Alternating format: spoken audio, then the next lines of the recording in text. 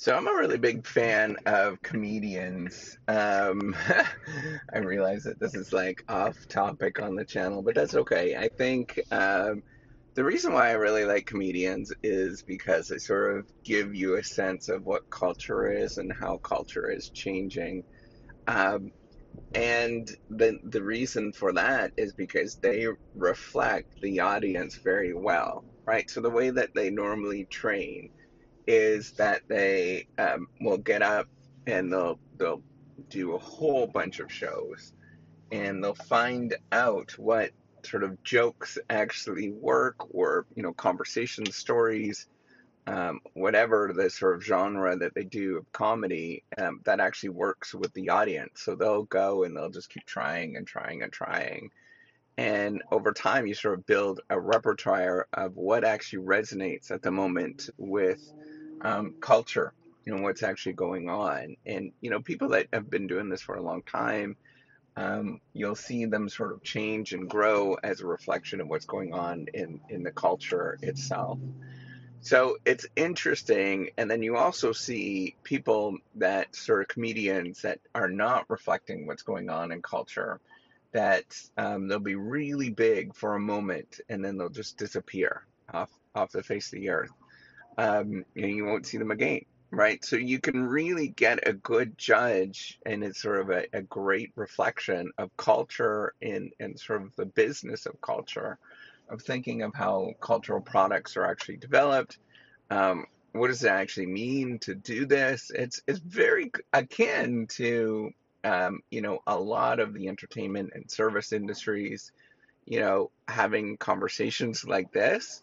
Uh, so that's actually how I got introduced to doing podcasts and thinking about podcasts, is when they first podcast first came out. I think it was 2007.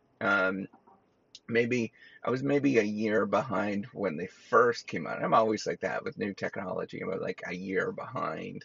But when they first came out, I started listening to podcasts because there was all these comedians that were on there and they were really good. And what the interesting thing was, well, I mean, they weren't good. Some of them weren't good, but they were like good enough, right? Like I felt good. I still remember a couple of them that you sort of build a connection with, right? So that's the cool thing with podcasts, um, is that you build a connection with it. And the reason is because people are being really normal. They're kind of being themselves, right? And you build a connection. The one sort of comedian podcast I'm really into right now, and I've been into it for a long time because I think they just seem like cool guys. It's Canadianity. And the reason why, I mean, I'm Canadian, right? And so there's all these like old Canadian references and stuff that I'm like, oh yeah, that's funny.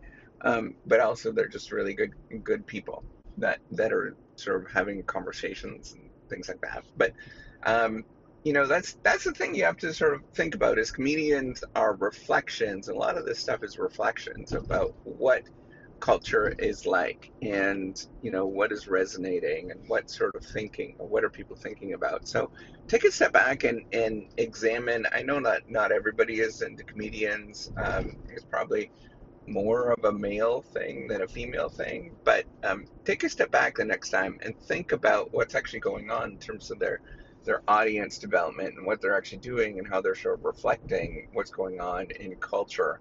One of the ones is Jim Gaffigan that I really like, and the reason I like him is that I could resonate a lot with what he's doing and going on. He was sort of a, early on, more crude, sort of reflecting what everybody else is doing, right, in comedy. And this is part of the problem why I think it like turns a lot of people off, is that there's lots of crude comedy because it's easy to get a laugh when you feel nervous and anxious when somebody starts talking about, say, for sex or something like that. You feel like nervous and anxious, and so you're a little bit more on edge, easy to get a laugh, right?